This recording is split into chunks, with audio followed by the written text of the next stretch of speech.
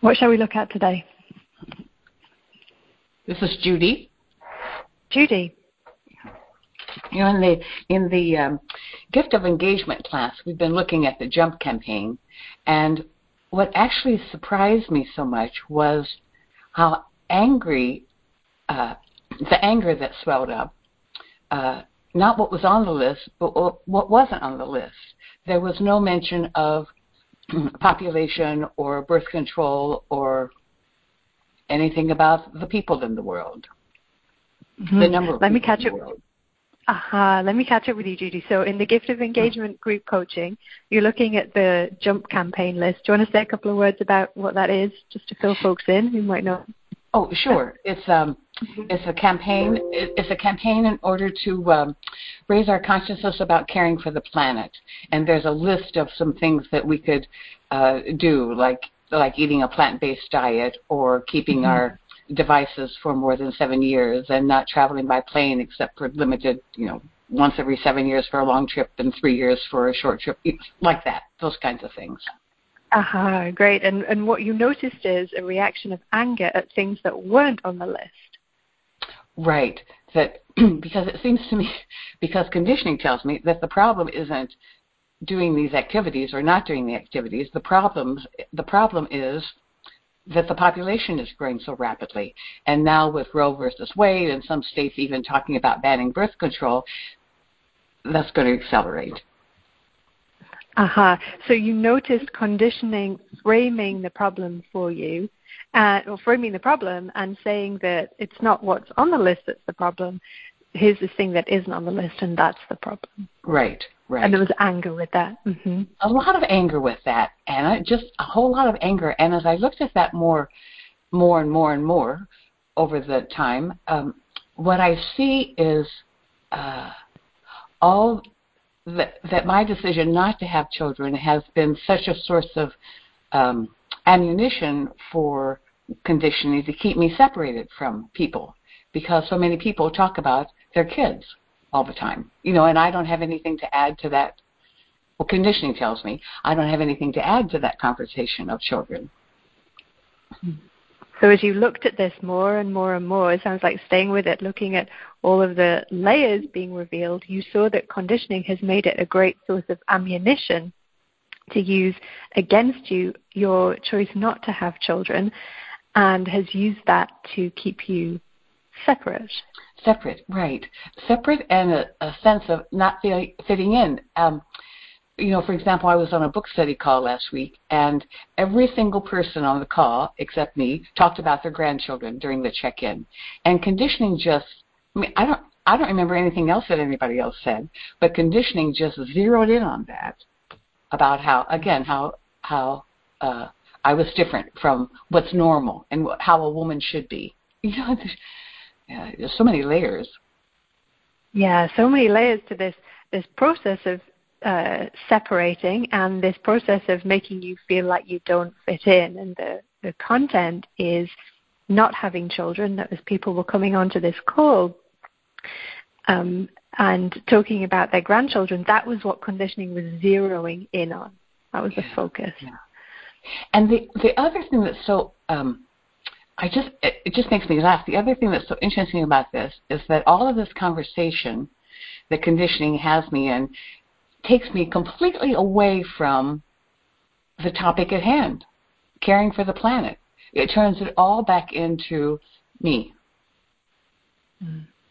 So what you saw is that by focusing on this one area of content, conditioning takes attention away from caring about the planet and onto a focus on me. Right. And how common that process is. Something that's a very noble cause and something that I believe in wholeheartedly, condition hijacks and turns it all back to what's wrong with me. So this cause that you care about, that's a noble cause, conditioning hijacks and turns it into something that's all about me. Yeah. So it's really been interesting to see. Yeah.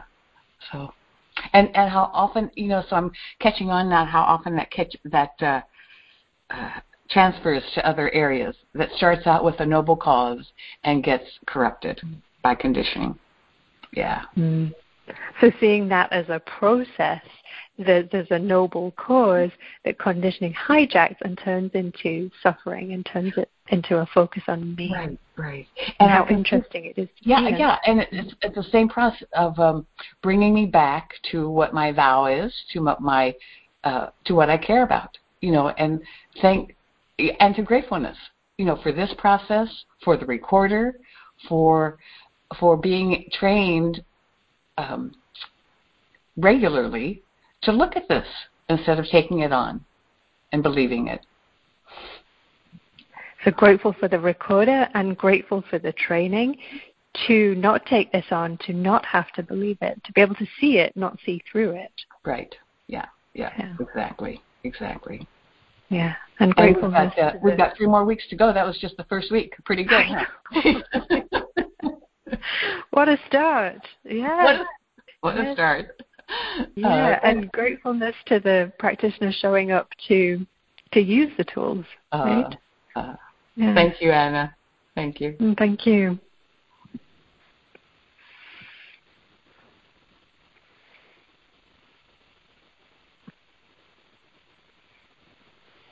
This is Michael. Michael. Hi, Anna. So I am super duper grateful to be here and have this practice opportunity. And I was traveling this past week, and I'm just so grateful because we talk about having this mobile home. And I'm really grateful to have a mobile home, a mobile center and presence that is with me regardless of circumstances or location or who I'm with. And it's just magical to be saved in that way. So you've been traveling this past week and so grateful to have this mobile home of center that is here wherever you are, no matter who's around or what's going on. Yeah. And one thing I've been looking at is that I've been talking about this health thing for a while. So I'm going to have this surgery next Friday. And what I notice is that part of me is terrified about that. And I'm aware that I've been adequate to everything else that has come before in my life. And it feels like, I guess to some part, maybe it's to ego, I guess, that like I'm just walking to my death next Friday. So you have this surgery coming up next Friday, and part of you is terrified, and you also know that you've been adequate to everything else in your life that's gone before, and there's also this sense that you project as ego that you are walking to your death next Friday. Yes, and what is so interesting to me about it is like life is just normal. I'm doing the same activities in the same ways, and then come next Friday, all of that is going to stop for a while. And I guess someone is trying to sort of reconcile the seemingly sameness of every day with this upcoming thing on Friday, and there's like some kind of big disconnect. Mm-hmm. So someone trying to reconcile the disconnect between you just going about doing your regular activities in your daily life and then this thing coming up next Friday. Yeah, and as I hear that reflected, I realize, well, there's nothing to reconcile.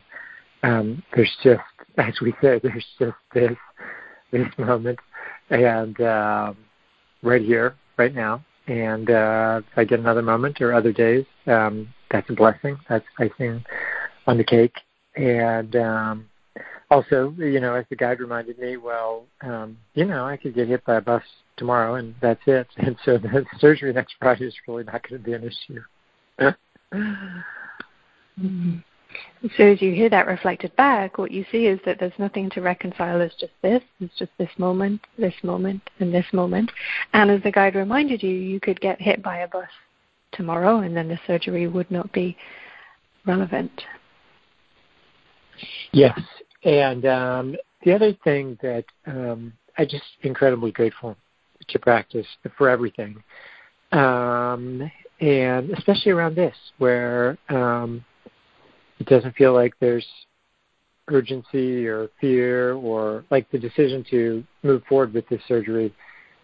I kind of explored a lot of different options, and including waiting and doing nothing. And this seems like the best thing, no guarantees and no, but it doesn't feel like there's fear or urgency driving it. So gratitude for practice, that your experience now is that it isn't urgency or fear driving this, right? That you explore different options, including waiting and doing nothing. And this is what seemed to be the best, and the experience of that is no urgency, no fear. Yes, and the other thing God reminded me is that, whatever happens, we're not looking back, we're not second-guessing this decision, we're not, if only that had happened. My job is to be with Michael and save Michael regardless. Yeah. Your job is to be with Michael, save Michael regardless. And what that looks like is no indulging any what you could have done differently or second guessing like that. Yes.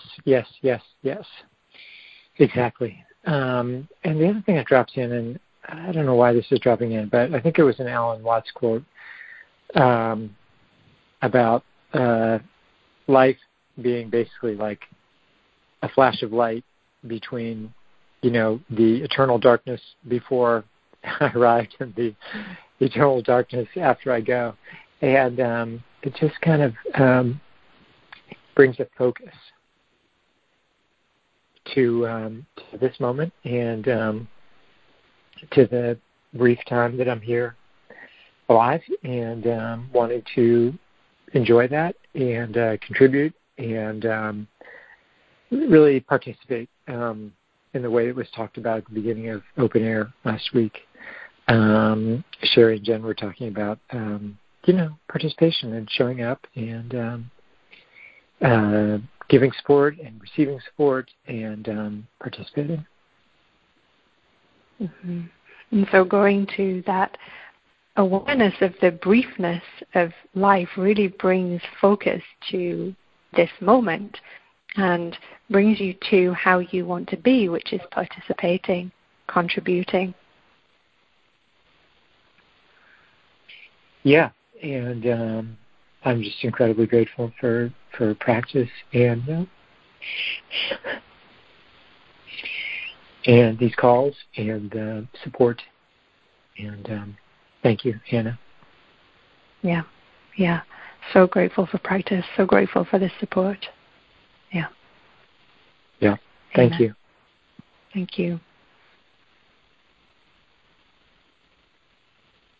Phil? Yes. Well, I, too, am so grateful for this practice,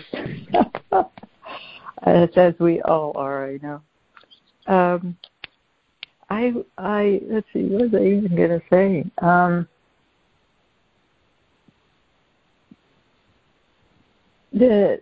Just that I was just watching this week, that it was a week, or I've had a couple of weeks where there's some grief involved because of a person that had died in our on our staff and something like that, and it was kind of very difficult for everyone.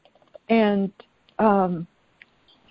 what I noticed going on during the week is, just how that focus just, having something like that happen just changes the focus of everything. And so this experience of grief, that someone on your staff had died, it was very difficult for everyone. And noticing how the experience of grief changes the focus of everything. Yes, and how,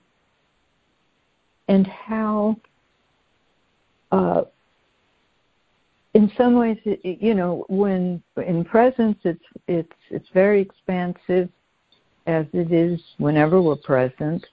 And I also saw how the conditioned mind or ego can really use that time to its advantage. Mm-hmm. So there's a sense of expansiveness and presence, and you're also seeing how conditioned mind can use that to its advantage. Yes, and one of the ways I noticed it, which was very interesting to me. So, well, first of all, there was a lot of recording and listening. I don't know how anybody can live without that, and I was just so grateful for having that during, having that practice during this week, those 2 weeks, and that for all the time. But it was just very noticeable that week, the first week especially. Yeah, so grateful for recording and listening as you've been going through this experience. Yes. All right. So then I was I had, this is an example. I had written an email, and it was just an ordinary email. And after I sent it, I heard something like, wow, that wasn't, you could have written that better. That wasn't really that great. That was, just stuff like that in my head. And so I moved the focus of attention and went out about my daily life. Mm. And so the next thing that happened, go ahead. Go ahead. No, go ahead. Well, then after that, it was maybe another morning, I was meditating, and I felt this feeling of guilt. And I was just thought, what's that all about? And I just sat there and noticed this guilt.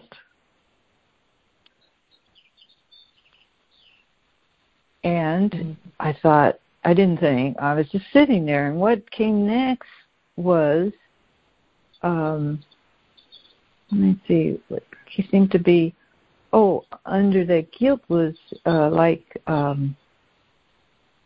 fear. And I had noticed this during all the class we had done, with these strong emotions, that fear seemed to be at the bottom of all of them. But this time it just dropped in very strongly, this fear. There you were sitting, noticed this feeling of guilt, and you're asking, well, what's going on with this? And sat with it and just noticing, and noticed that there was fear really strongly under it. And you'd noticed that fear was under all of the strong emotions that you were looking at. It was really, really noticeable here. Yes, what dropped in was to explore. All these words come from practice, and it's so helpful when things like that just drop in. Okay, sit with it and explore the guilt. Okay, now sit with it and just explore the what's under the guilt is fear. Well, explore that. It was just kind of just sitting there, and all that was happening. And so, of course, what I saw under that, under the fear, is that just that primal thing of conditionings of doing something wrong and going to be thrown out of the tribe kind of thing. Mm-hmm. So that just explore dropped in, right? That it was so helpful to just be in that. Sounds like a whole place, a whole process of just explore. Just explore. So you explored the guilt, and then got to explore the fear.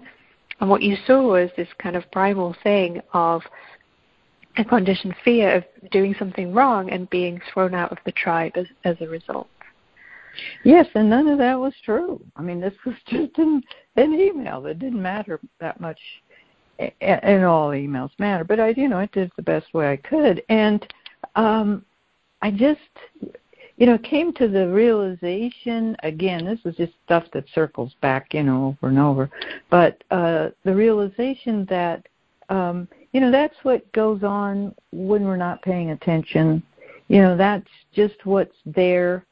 That ego does when, so without that kind of exploration, guilt could have drawn on and on, or there's always this fear that's underneath, and thank goodness for practice where we can have this ability to, what that quote means, getting to the bottom of it, to just explore down to, what's really happening, which is an ego, a piece of conditioning, just trying to, in a sense, wear down the person into suffering, and not even knowing what's going on. Yes, to be able to get to the bottom of it. As you say, all of this stuff can be going on and we don't notice it, right? There can be all of that suffering happening and we're not aware of what it is, and to be able to stop and explore and see it all and see it for what it is, then that ego process doesn't have the power that it does when we're seeing through it and not noticing it. Yes, and that's what recording and listening does as well. And yet, since I was meditating, I couldn't do that, and it has all kinds of ways we can get. Life has all kinds of ways we can get to the bottom, so to speak, of it if we're present with life, and that's, I think, why there's so much gratitude all the time for this practice, because how does anybody, I go there a lot, how does anybody live without it? I don't know. They manage, but anyhow, I'm just grateful for it for sure. Yeah, just grateful for it, that it's that staying present where life can reach us with the guidance for how to be with it, right? Whether that's in sitting, whether that's recording and listening. We hear those prompts. Mm-hmm. Exactly. Instead of becoming, a person who's feeling guilt or a person who goes around, I mean, I remember, thinking I was happy when I can tell you now it probably wasn't. And that, years ago before practice. So it's so wonderful to know what, happiness is. Yeah, truly. So wonderful to know what happiness is, instead of going around being a person feeling guilt, right? As you just described and laid out, you got to sit and see the guilt and explore it. Yeah, and it turns out to be mm-hmm. Yeah, and it turned out to be fear, which is for me much I don't say easier, but more familiar with than guilt, and so it was like from fear I could see what's all, conditionings, ploy, bamboozle, to think we're going to be thrown out of the tribe or, no good or worthless, all that stuff that it does.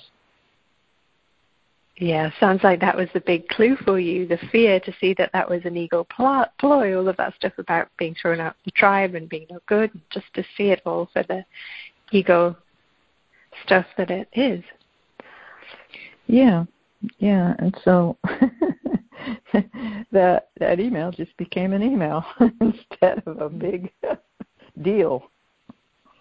How beautiful. The email became just an email instead of a big deal. Yeah, and that's the way with everything, it seems, once we see or sit with it, notice it like we're doing and see it, and it just, everything stops being a big deal. Yeah. Ego's big deal. Yes, when we're seeing, noticing, being with life as it is, not with ego's big deal version of it. Yeah. So thank you. Thank you.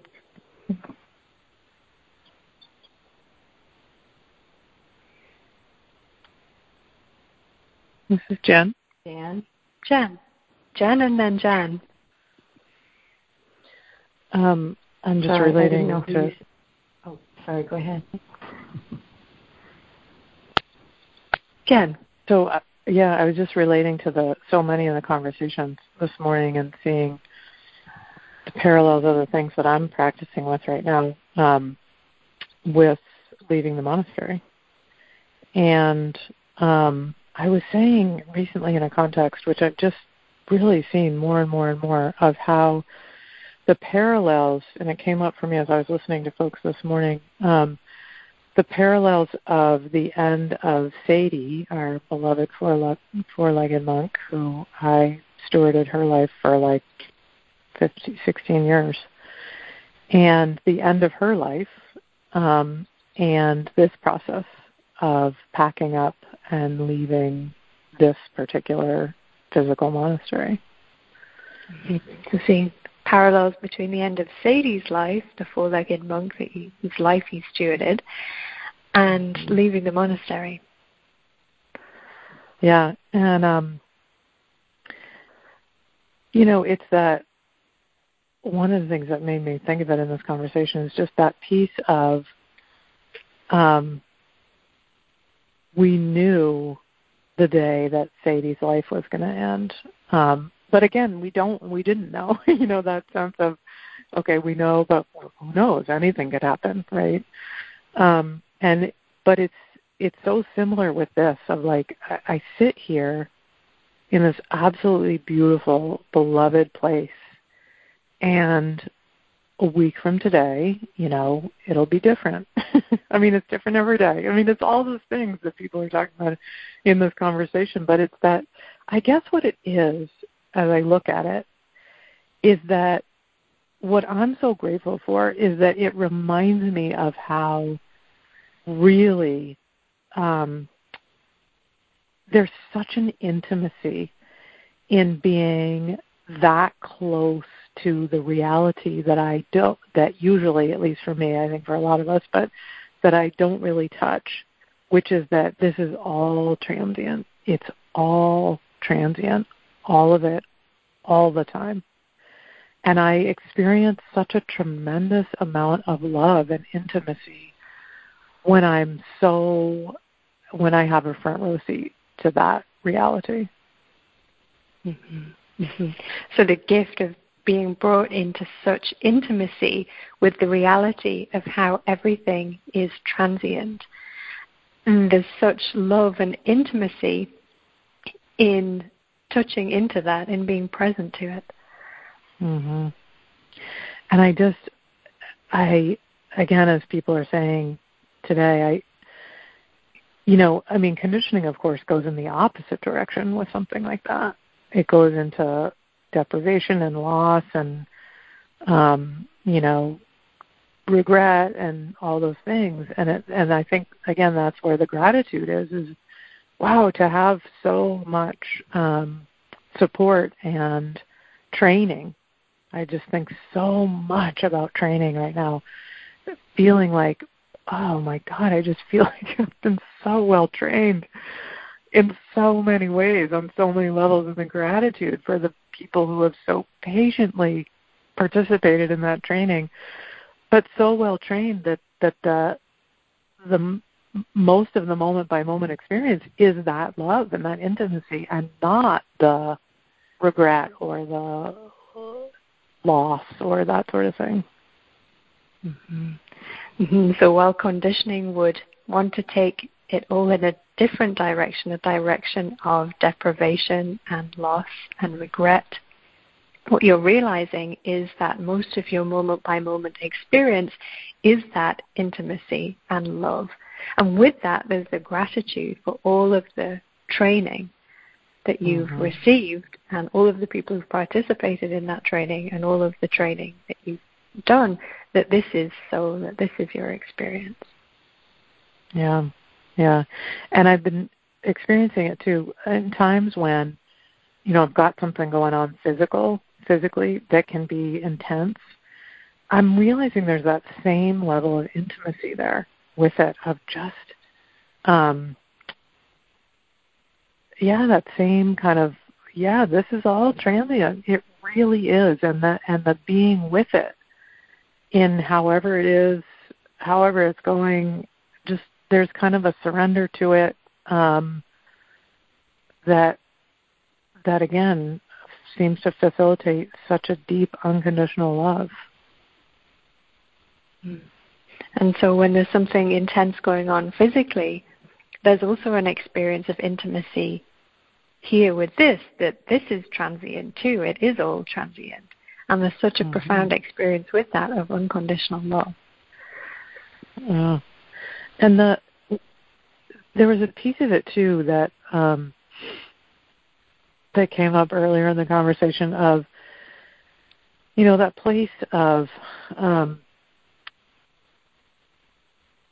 again, such a practice, such a training to stay with, the words get tricky, but to stay with what seems so, for me, like what feels like it's guiding. It was the conversation around, the jump campaign, and that place for me where it's like, well, I mean, are other people doing this?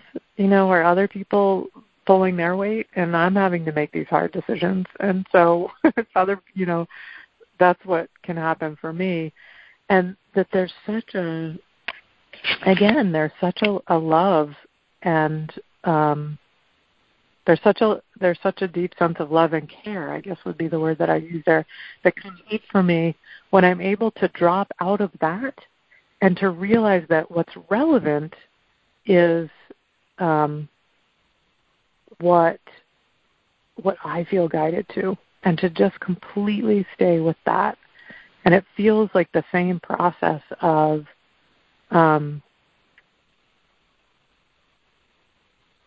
so if I take it to the experience of packing up the monastery, to stay with caring for this, for packing and for being with what I'm with right now, instead of, well, how's it going to be, and how's it going to look, and lining up the next thing and that sort of thing, but just staying with where I'm guided to be right now and having the attention here. Let me see if I'm tracking that. So you resonated with that process of attention going outward to other people pulling their weight, and you're realizing that the way that shows up for you in the packing is that attention can go to, well, how's this going to look, and lining up the next thing. And your practice is keeping the attention inward with, what am I being guided to do here now? Yeah. I don't totally see the connection either, and somehow they're coming up together.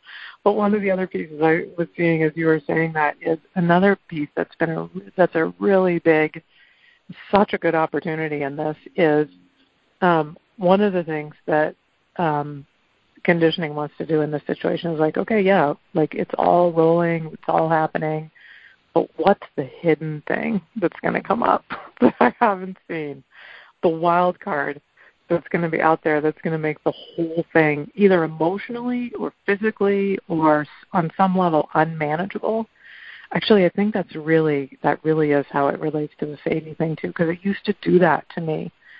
as I was experiencing that deep love and that care at the end of Sadie's life, and just the two of us just being together and, each moment, and sometimes it was really crazy because she had a lot of needs at the end and it was pretty challenging and all that.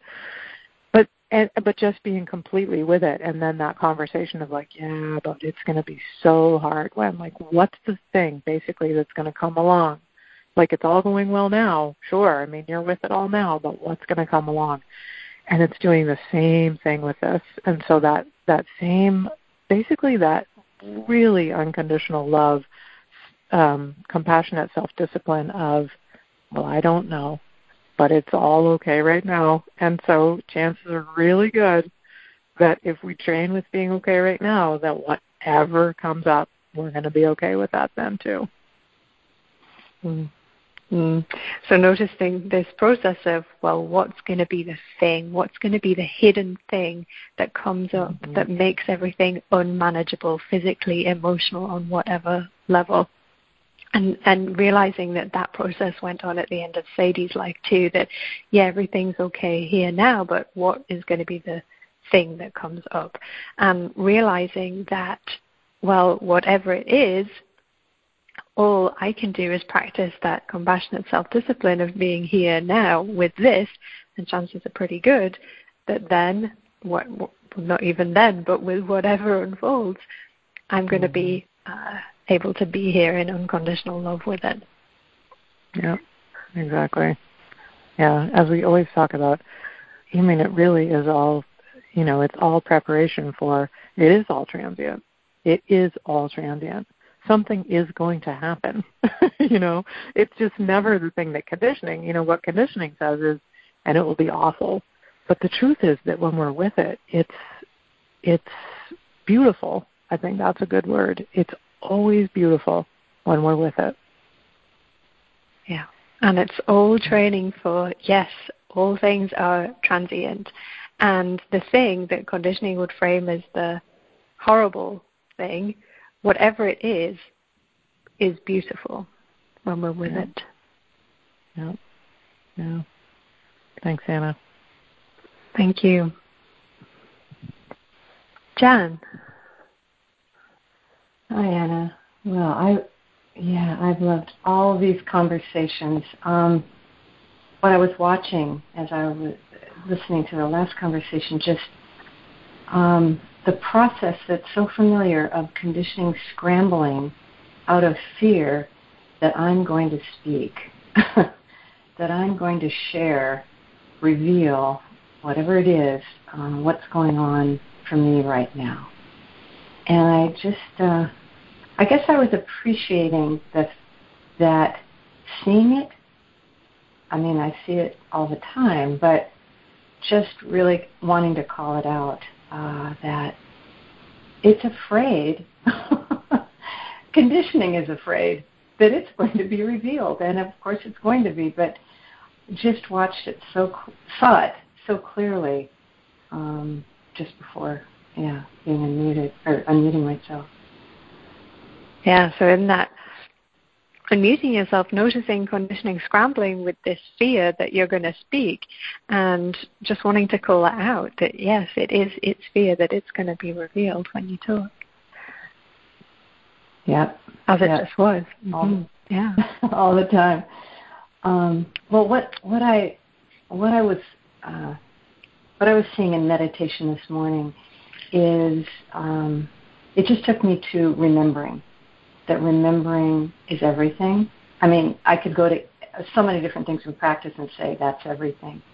But in that moment when it came in, it was like remembering is really key to it all, because when I remember to sit, to record, to listen, to practice, to train, that it's so important. And conditioning does everything to get us to forget. So anyway, I was just appreciating how important remembering is, and setting up my life, whatever the circumstance, so that I can remember to do the things that support this life. Mm-hmm. Yeah, so noticing how crucial remembering is for you, that it's the remembering to sit, remembering to record and listen, remembering to show up, remembering to do the things, support yourself to do the things that support your life. Yeah, and the more, I think I project this as everybody's experience, but the more I do all those things, sitting, recording, all, the more I want to do it.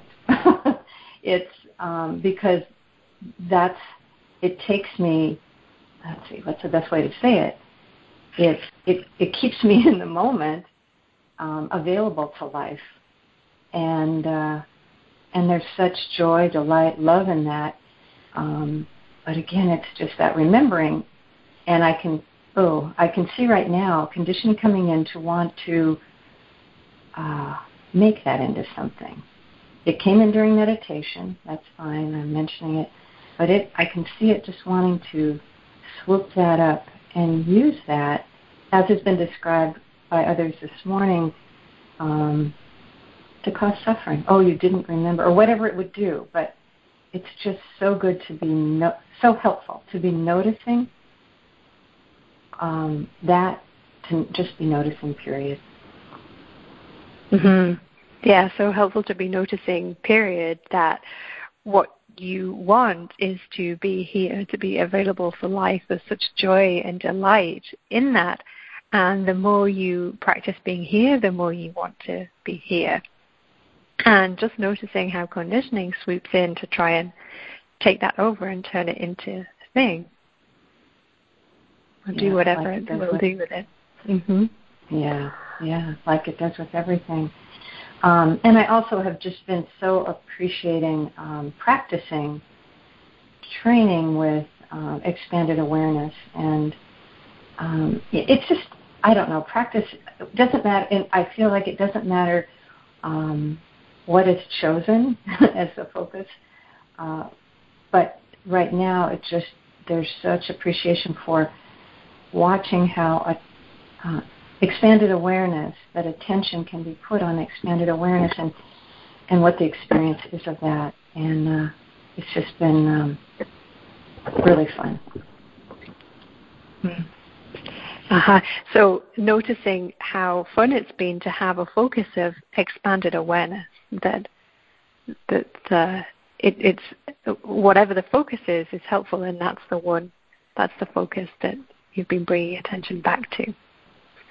Yeah. Well, what the guide, Ashwini and Sherry mentioned, just the attention being on expanded awareness and just getting, practicing, getting more and more familiar with that. And, it's, I want to say, it doesn't matter, again, what I practice with, but there's such, as we often say, no reason to be bored, and such joy in doing it. I don't know. I've said that before, but just that. Yeah, no reason to be bored, and such joy in doing it, such joy in practicing, keeping attention on expanded awareness, becoming familiar with that. Yeah, and just huge appreciation for this call, all our calls, because that it provides support for whatever we're focused on, however we're, whatever we're training with, it feels like such critical support, and there's, just huge gratitude for it. Right, yes, we can't do it alone, Such critical support to be supported, to practice in the way that you're practicing. Yeah. It's the holding hands that we've talked about. It really feels like that is so important. But anyway, thank you, Anna. Yeah, thank you. This is Rebecca. Rebecca, and then I heard someone else. Penny. Rebecca, Penny. I just want to, this has been a really wonderful call, and I just want to say a word about the year-long assignment for this week on the formation of a separate self. And what keeps striking me over and over in this conversation is just how, just cruel and that how the nature of karma is that it will try to create itself at any cost. Nothing is off the table in a sense of what it will try to use to be that, to drag us into this image of a separate self, and so, all of the love that is here, and it gets, mutated or corrupted or whatever, it is. And I just love that we're going to be looking at that this week of how that happens and seeing a lot even already in the assignment. Mm-hmm.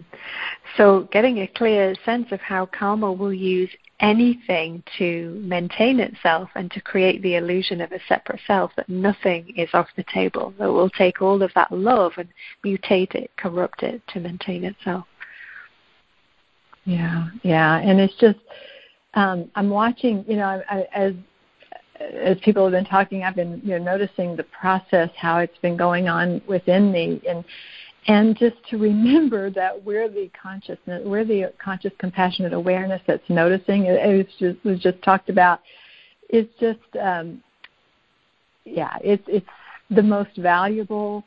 People have been talking about the training and the gratitude and all of that, and I'm right there in that boat. Like, oh my God, thank God we have had this, this training to see that what we are is the consciousness that's seeing it, and and there is our unity with all that is, or our oneness, our dissolving into the all that is in that realization, in that very awareness. Mm-hmm. So seeing how that's coming up for you, the karma maintaining itself at any cost, and realizing that you are the conscious, compassionate awareness that can see it all. I'm so grateful for the training to realize that what we are is the conscious, compassionate awareness, that is the unity with all that is, and that awareness of being the awareness is that unity with all that is. Is that kind of it? Exactly.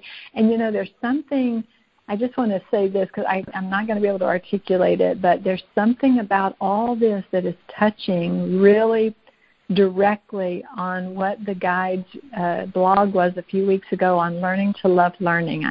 And again, I'm just saying it because I'm sort of putting a little bookmark here in my own conscious awareness that, to look at that, because there's something here around that. And I think it just has to do with not turning anything into a thing. Like, as people were talking, I could watch the mind going, oh, yeah, that's good. Oh, yeah, okay.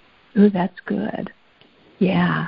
And it's like it's sort of like hoarding all of this good spiritual truth, insight, whatever, and there is the me right there. That's the formation of an identity. That's the formation of the illusion of a separate self that's taking it in, which is, of course, the best, most sure way to know that it's not going to be, received, because it's an ego that's trying to take in all this quote good stuff. Mm-hmm. Mm-hmm. So kind of seeing it live in action as you're listening to people talk in group, seeing the mind doing it, oh, that's good, a kind of turning something into a thing that it can hoard and grasp. And in that, seeing that, well, that's the very process that's going to stop it from being received. Because it was already received. That it was already there, And then up comes this illusion of a me to try to to hang on to it, learn from it, get better by it, or whatever that is. And it can sound also, spiritually correct, but boy, is it the exact opposite. So anyway, turns out I was able to articulate a little bit about it, but that is really good to see. And so I just wanted to talk a little bit about that. So thank you, Anna. Yeah, thank you. So it sounds like seeing that. So yes, there's the receiving, and then there's the illusion of a separate self trying to get something for itself, and seeing through that whole process, no matter what the content is, how spiritual the content is. Exactly. Yeah. Thanks. Thank you. Penny.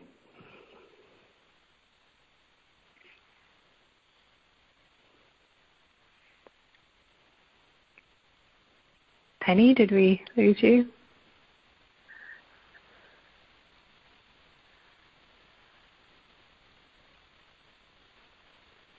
Okay, Penny, if you're speaking, we can't hear you. I somehow got off the call, but I just got back on. Thank you. Yay.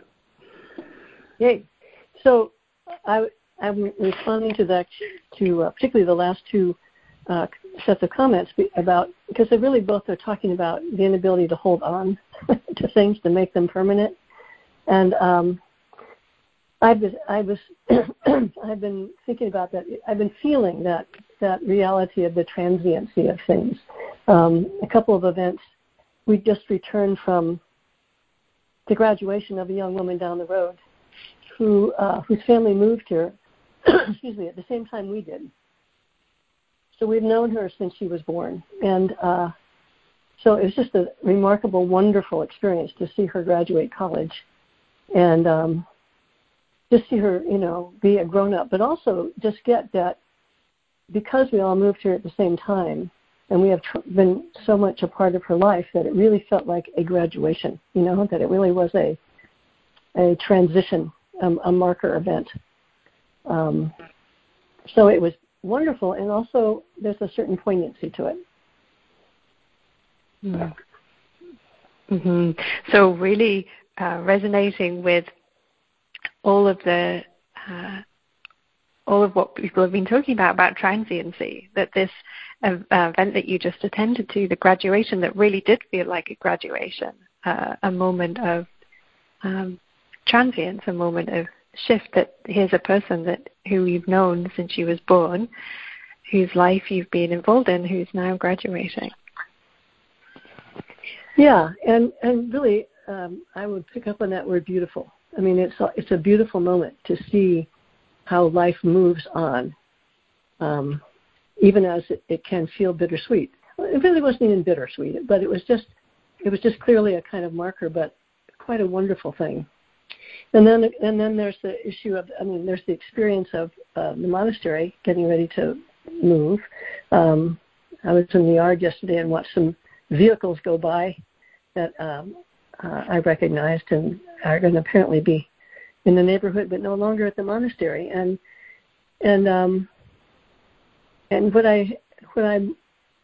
what I'm feeling is that it just feels like this is the right time. And I have so appreciated the care and integrity with which the transfer of the property was made, which Sherry and Ashwini relayed to all of us in that audio recording. And what arose for me as I was listening to the call today and thinking about, the monastery moving is also kind of a graduation.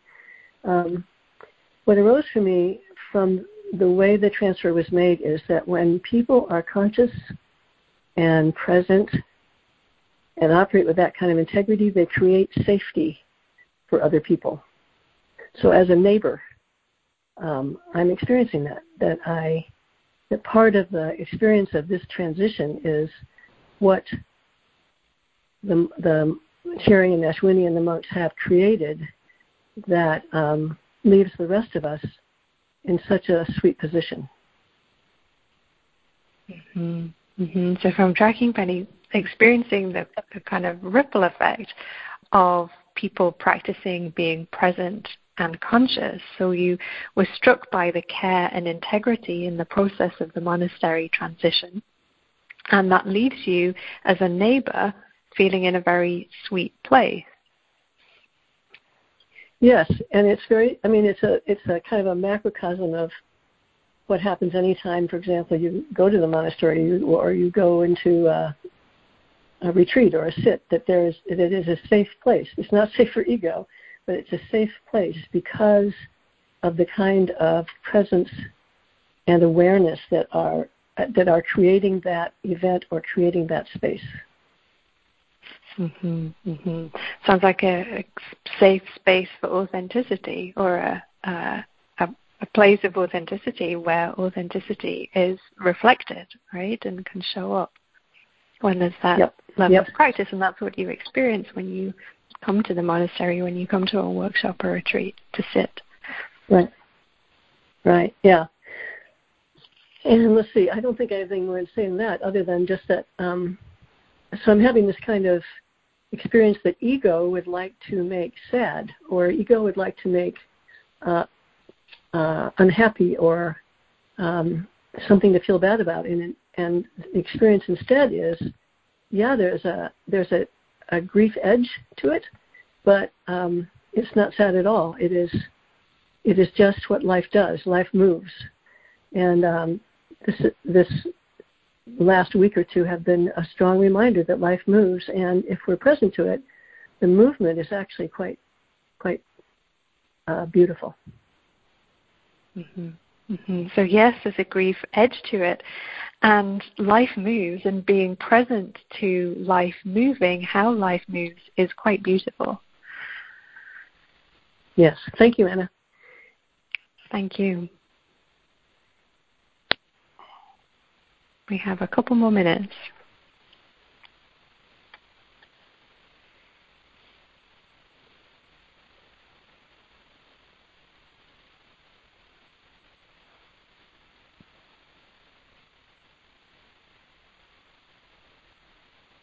All right. Thank you all.